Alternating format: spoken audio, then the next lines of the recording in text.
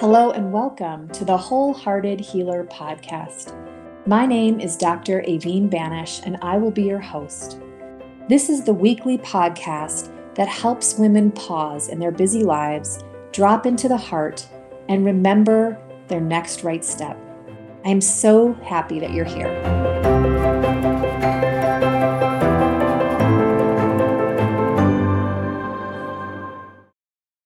Hi, and welcome to another episode of the podcast. This week, I'm excited to share my conversation with Anthony McMorran.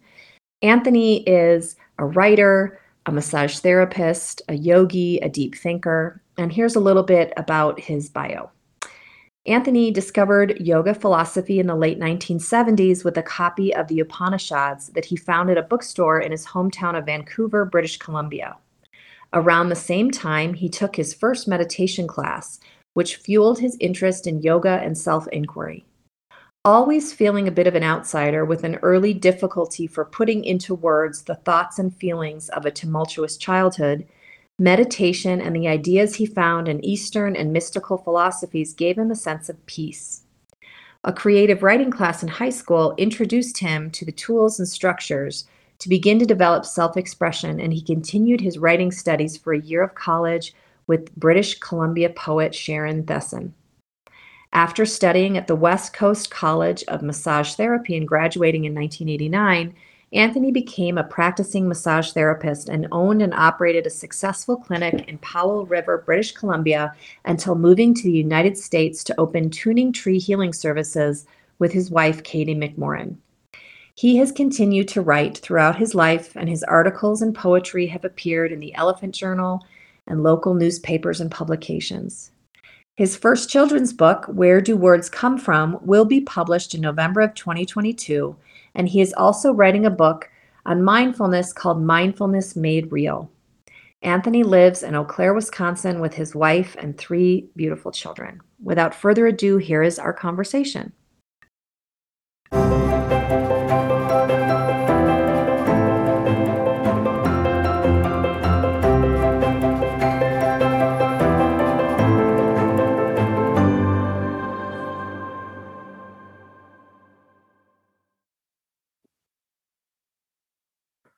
Hello and welcome to another episode of the Wholehearted Healer podcast. I'm so grateful that you're here.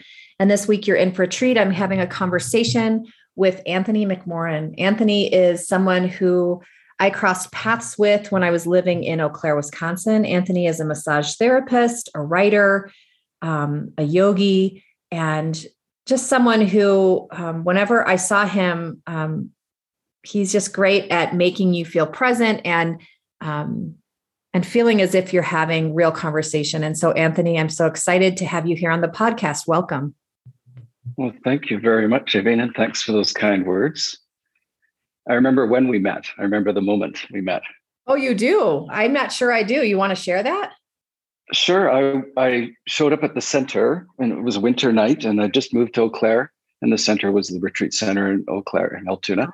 And you were there introducing the teacher training program to anybody that was interested in that beautiful studio. And and I remember you just saying, maybe you'd consider taking this, or you gave me an invitation, and then I'm like, yeah, that's actually an excellent idea. I will take that, because I'd put off yoga teacher training years ago because I thought I wasn't flexible enough. As so many men think, right? I'm glad that you watched that myth. What's that? So I think so many men think that. So it's great that you kind of got past that idea. Yeah, it just took me a long time. So thanks for helping me get past that idea. So Anthony, the reason, we're friends on Facebook and in real life, but it came to my attention that you have this beautiful children's book coming out entitled Where Do Words Come From? And so that might be a good place to start in terms of your current creative muse, what kind of called you to write that book, what it's about. Can you share a little bit about that? Mm-hmm. Thank you. Yeah, I'm very excited about it. And I think where it came from was like a personal desire to make sure I wasn't losing my creative self, because I think that's really essential. Having little kids and a business and everything, it feels like having tapped into creativity is what kind of sustains me and keeps my soul alive. And so I was actually going through Jungian analysis at the time with Fee and Powell, and that just opened up lots of music and lyrics and poetry. And it just came to me, this poem. It's just 262 words. And it was written specifically for children. But yeah, you know how creativity comes. You know, the muse visits you and gives you a little download, and then you either receive it or not. And if you don't receive it, somebody else will. It doesn't really matter.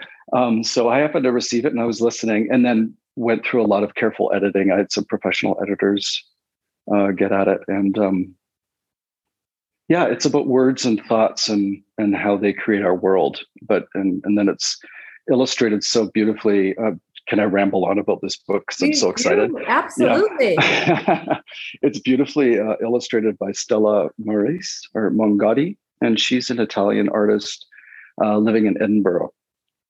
And she just does beautiful, rich, luminous artwork. And that's exactly what I was looking for. I wanted it to almost look dreamlike, because I feel like words do create a dream. We create a dream for ourselves with words and our interpretations.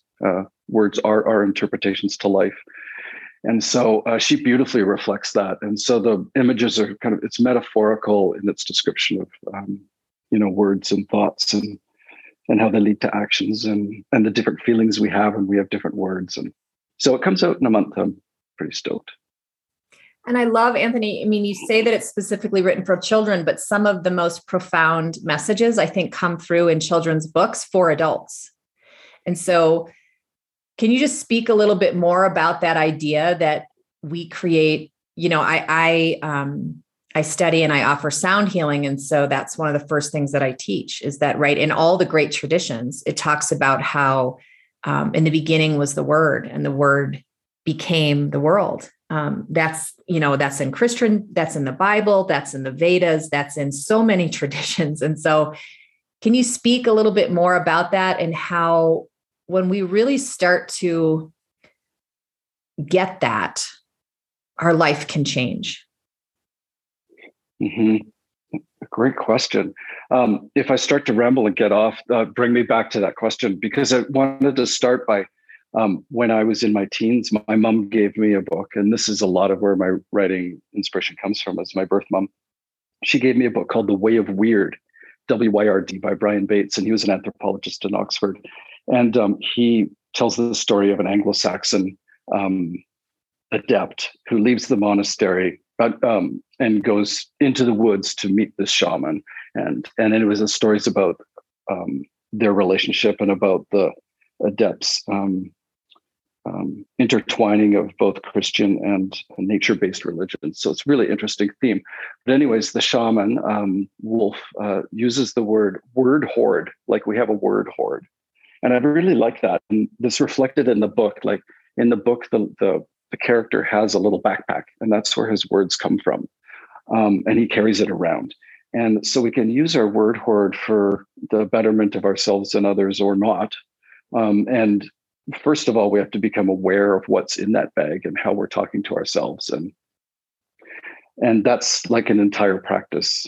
Mm-hmm. And that's a part of mindfulness too. I mean, we could say mindfulness is bodyfulness, because it's really about embodiment and noticing sensations. However, there's such a deep relationship between words and sensation. You can create a sensation in your body and a physiological reaction by thinking a certain thought, especially if it has emotional content. And so our word hoard becomes a reflection of who we are and what our experiences have been and how we interpret things. And so there's that. And I don't know if I'm answering your question, but then it comes down to that connection between parent and child too. As a parent, have you ever, I've done this. It's bedtime. It's story time. I love story time. And, but I look at the stack of books and I go, oh no, not that one. And I go and hide it somewhere. Right. So my son doesn't see it, and I don't have to read that darn thing again. Maybe it was good a couple times, and then other ones, and this is just, it's not because the book's bad. It might just be personal preference. But for me, I can read The Gardener. I've forgotten the author at the moment, or Where the Wild Things Are. I mean, I could read that till the cows come home. So I wanted this book to be something that the parent would also have an experience of mindful ease and connection with their child. So that's what I'm hoping for. That's really beautiful. And it reminds me of like a good Pixar movie. I remember my kids were growing up like right as those Pixar movies became really popular. And often, I mean, I love it when there's a message, a book or a movie that can be hilarious and fun on kind of a surface level, but then there's a deeper message that that you can kind of grow into, or that a parent may receive at the same time as a child may be entertained. Yeah, exactly. It's a martyrdom is old school. Mm-hmm. It's really, martyrdom's really old school. Martyrdom, I mean, not to bash I don't mean like selfless sacrifice is not what I mean when I say martyrdom. But martyrdom, I think, in terms of my own personal reflection of it for myself, I can't speak for others, is comes from unhealed trauma. It's more of a victim state. And so if we can have experiences with our kids that are expanding for both of us, isn't that kind of the best? And when Katie and I decided to have kids, we didn't know if we were going to. But then when we decided to, we made the commitment, let's always remember it's you and me and the kids along for the ride. Because we were all raised with, I did it for your own good, but why didn't you have a good time too? I just feel like that rubs off. You create a family culture again through our words and how we're talking to ourselves. Like, oh damn, it's story time again. I'm too tired to read. Oh well, I'll just do it anyways. Or like, oh wow, what could we dig into? And having that connection. And so everything. Yeah. Well, and I think parents of young children, it's often a time like when you think back on that time in your life, because my kids are a little older now. There's that saying like the days are long, but the years are short. It's almost like you can get into this sort of mechanical, this is, it's dinner time and now it's bath time and now it's story time. And now we go to bed and we're exhausted and we start it the next day. So I think any degree of mindfulness and awareness and intention goes a long way, especially at that time in our lives. Mm-hmm. And so I also see that you're writing another book, and I'm guessing this is for adults, entitled Mindfulness Made Real. Can you tell us a little bit about that book? Well, thank you. Yes, I did my COVID project was a video called The Mindfulness Process. And it seemed to me like mindfulness was another task, that we had to do and that we're inevitably going to fail at. And so I tried to create a more healthy context around mindfulness and what it meant to me. And it turned into a video project that I did with Micah Davis with Soulshine. And we had really a lot of fun doing that. And then I realized that, quite often I'll teach something or say something. And I just, one of the things I hate is when somebody teaches me something that I learned 20 years ago, but I don't have a chance to just say, okay, I got it. Can we move on to the next thing? It's not bad or wrong. It's just like, I got that part. Can we go somewhere new with it? So in the same way, I'm always afraid of saying things people already know. And so in the mindfulness process videos, I thought, I'll just do this thing and everybody will get what I mean. But a lot of times people have, I don't know what you're talking about. Oh, well, that's so interesting. Okay, I guess I could talk more about that. And so I just take the mindfulness process, which for me is awareness, acceptance, action, and I just flesh it out. And I did that by creating like a monthly Zoom meeting that lasts about 45 minutes. And we kind of go through it for a year. And at the end, I'll condense that material and turn it into a book. I was inspired as a teenager by this little tiny book called The Lazy Man's Guide to Enlightenment.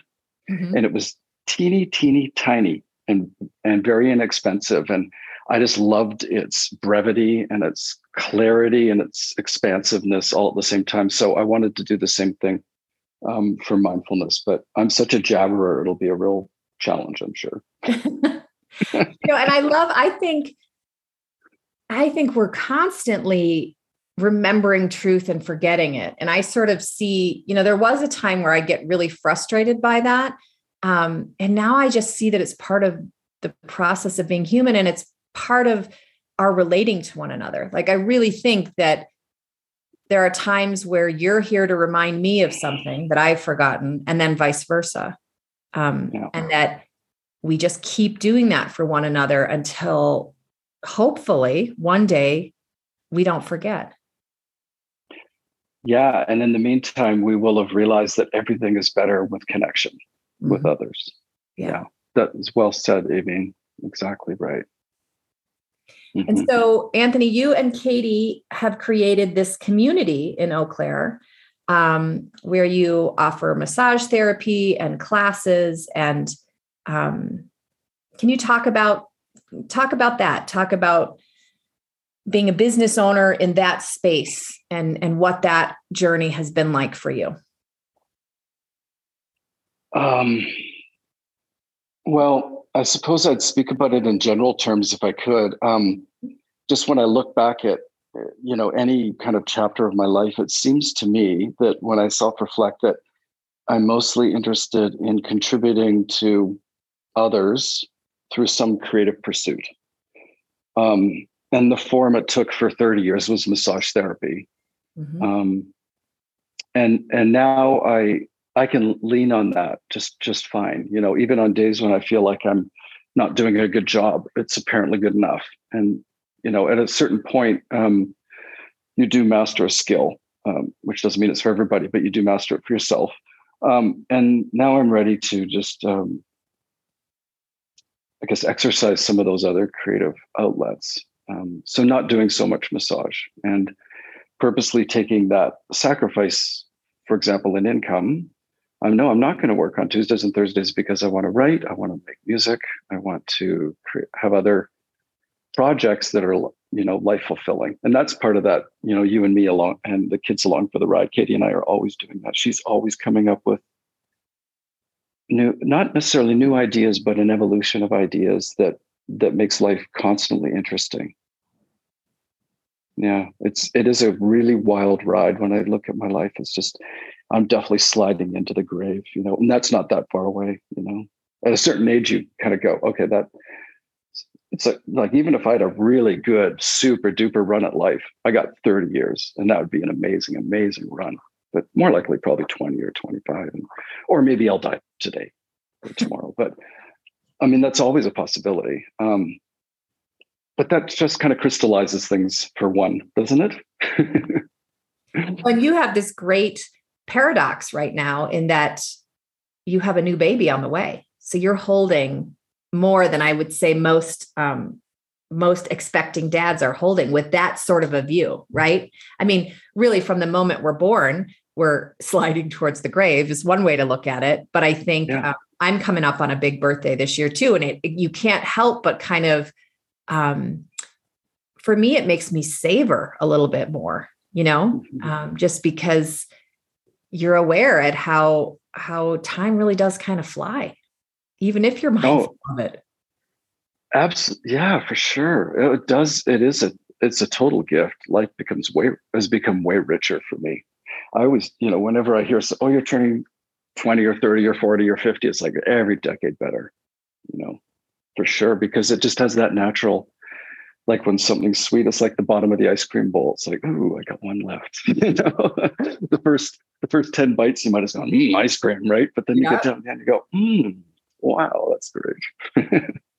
That's a really beautiful metaphor to look at aging, because I think in our culture, it's not often seen that way, right? There's so much rhetoric about, how you're going to lose this, and this is going to be so hard. And, so that's a really beautiful way to flip that on its head and to really, like, you're savoring, the last of the ice cream.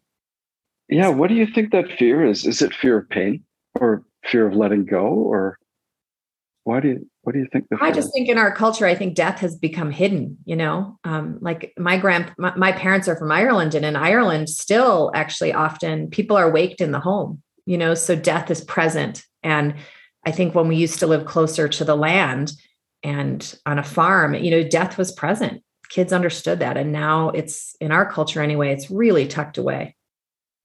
I think that maybe has part to do with it, perhaps. What do you think? Well, I think to our detriment, that we tuck it away. Mm-hmm. I was really lucky as a young child to have kind of a vision of my death. And so I was really lucky. Can you share that with us, Anthony? Do you feel comfortable? Yeah. Just briefly, where do you start a story? I'll start it right at the very end. I was looking up at the twilight sky, and I thought, well, if things go on forever, I was probably, I don't know, somewhere between 7 and 10. I don't really know. And I looking at the night sky and say, well, if it goes on forever, I imagine myself traveling, through space. And let's say you come to a wall.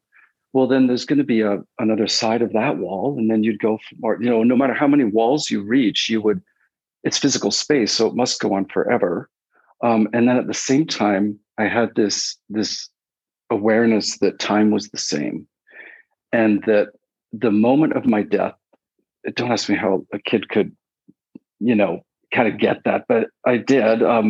I thought, oh, the moment of my death is going to be like right now. I'm not actually going to be able to distinguish this from that. It all the time just kind of compressed or disappeared. And so kind of the older I've gotten, the more grateful I am for that experience. At first, it's like, oh yeah, this weird thing, and never thought much about it. But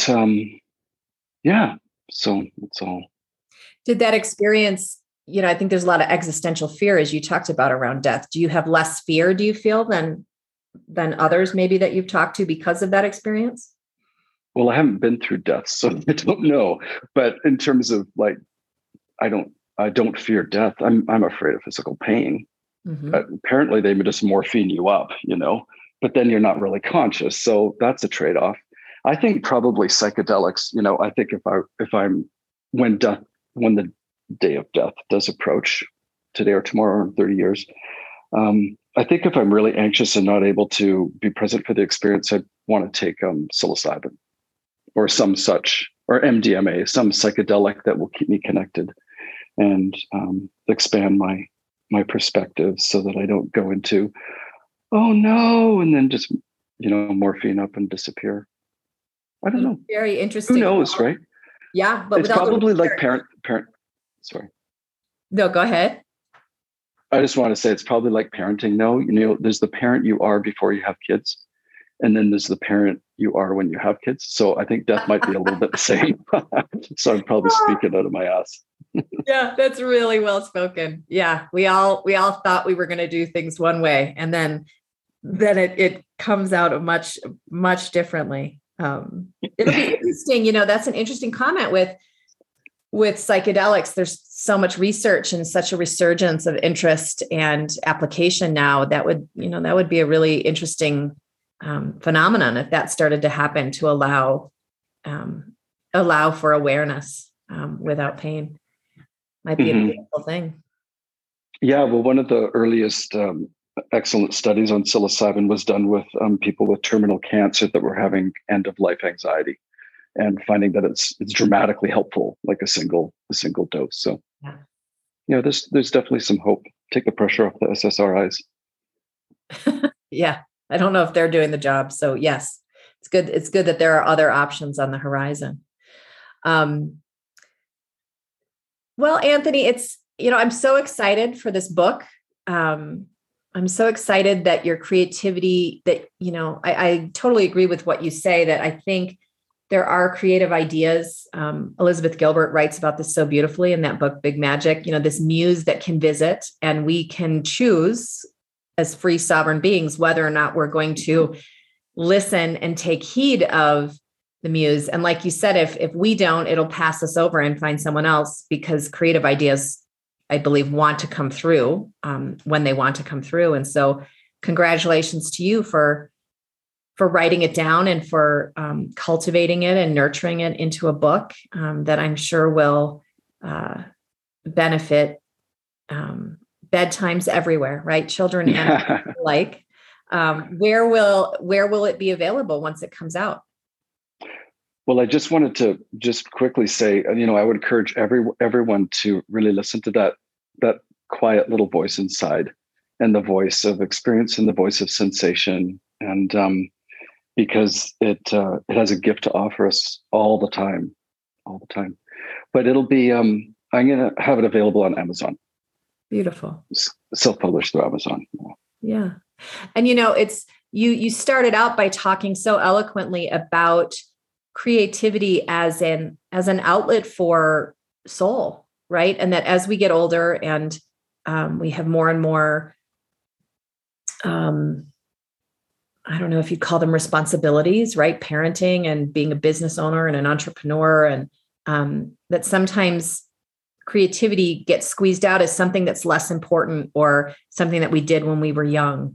And I think that your message about really taking time and creating a life that nurtures, because creativity does take time and space, right? It speaks to us in whispers, and we often need some inspiration and a sense of spaciousness, even in our day, in order to allow it to move through us. Yeah, and it's really creativity as what your soul has to and is native to do. So not even that you need to pull. It's not a to do. It's more just like an uncovering. Mm-hmm. So it's all like, yeah. There's no admonishment to it. It's more just an allowing. I think what the creativity, as far as I see it, because in order to be soul affirming, it has to come from the soul, so it feeds the soul. So it's not. And sometimes you might explore something like, oh, I've always wanted to try this, and you try and go, oh, that was terrible. I don't want to do that. So then so it can be a discovery process, but it's that thing that you feel like, yes, and you just want to do it, because it has that yes feeling, that pleasure. Yeah. And I think that has to do with orientation too, right? In terms of darshan, or our view, like if we come from that space of wholeness and that it's just, I like what you said, is that it just needs, like, the mirror has to be polished, or it just has to be allowed, rather than something we have to go out and sometimes creativity the language around it is that you're almost wrestling yourself into a chair to kind of allow, some of the messaging with creativity is that way. And so when we look at it that way, we can feel as if we're not doing it right, if we can't force ourselves. And so I love that view that we create some space and it's soul affirming, and then whatever rises. Yeah, exactly. Just creating that space. So that's a conscious act. You have to create that space for it. But I like that polishing the mirror metaphor. That describes it so well. Yeah. Well, Anthony, is there anything that we didn't touch upon today that you'd like to talk about? It's just been a great conversation. Thank you. Yeah, it's nice to see you and talk to you.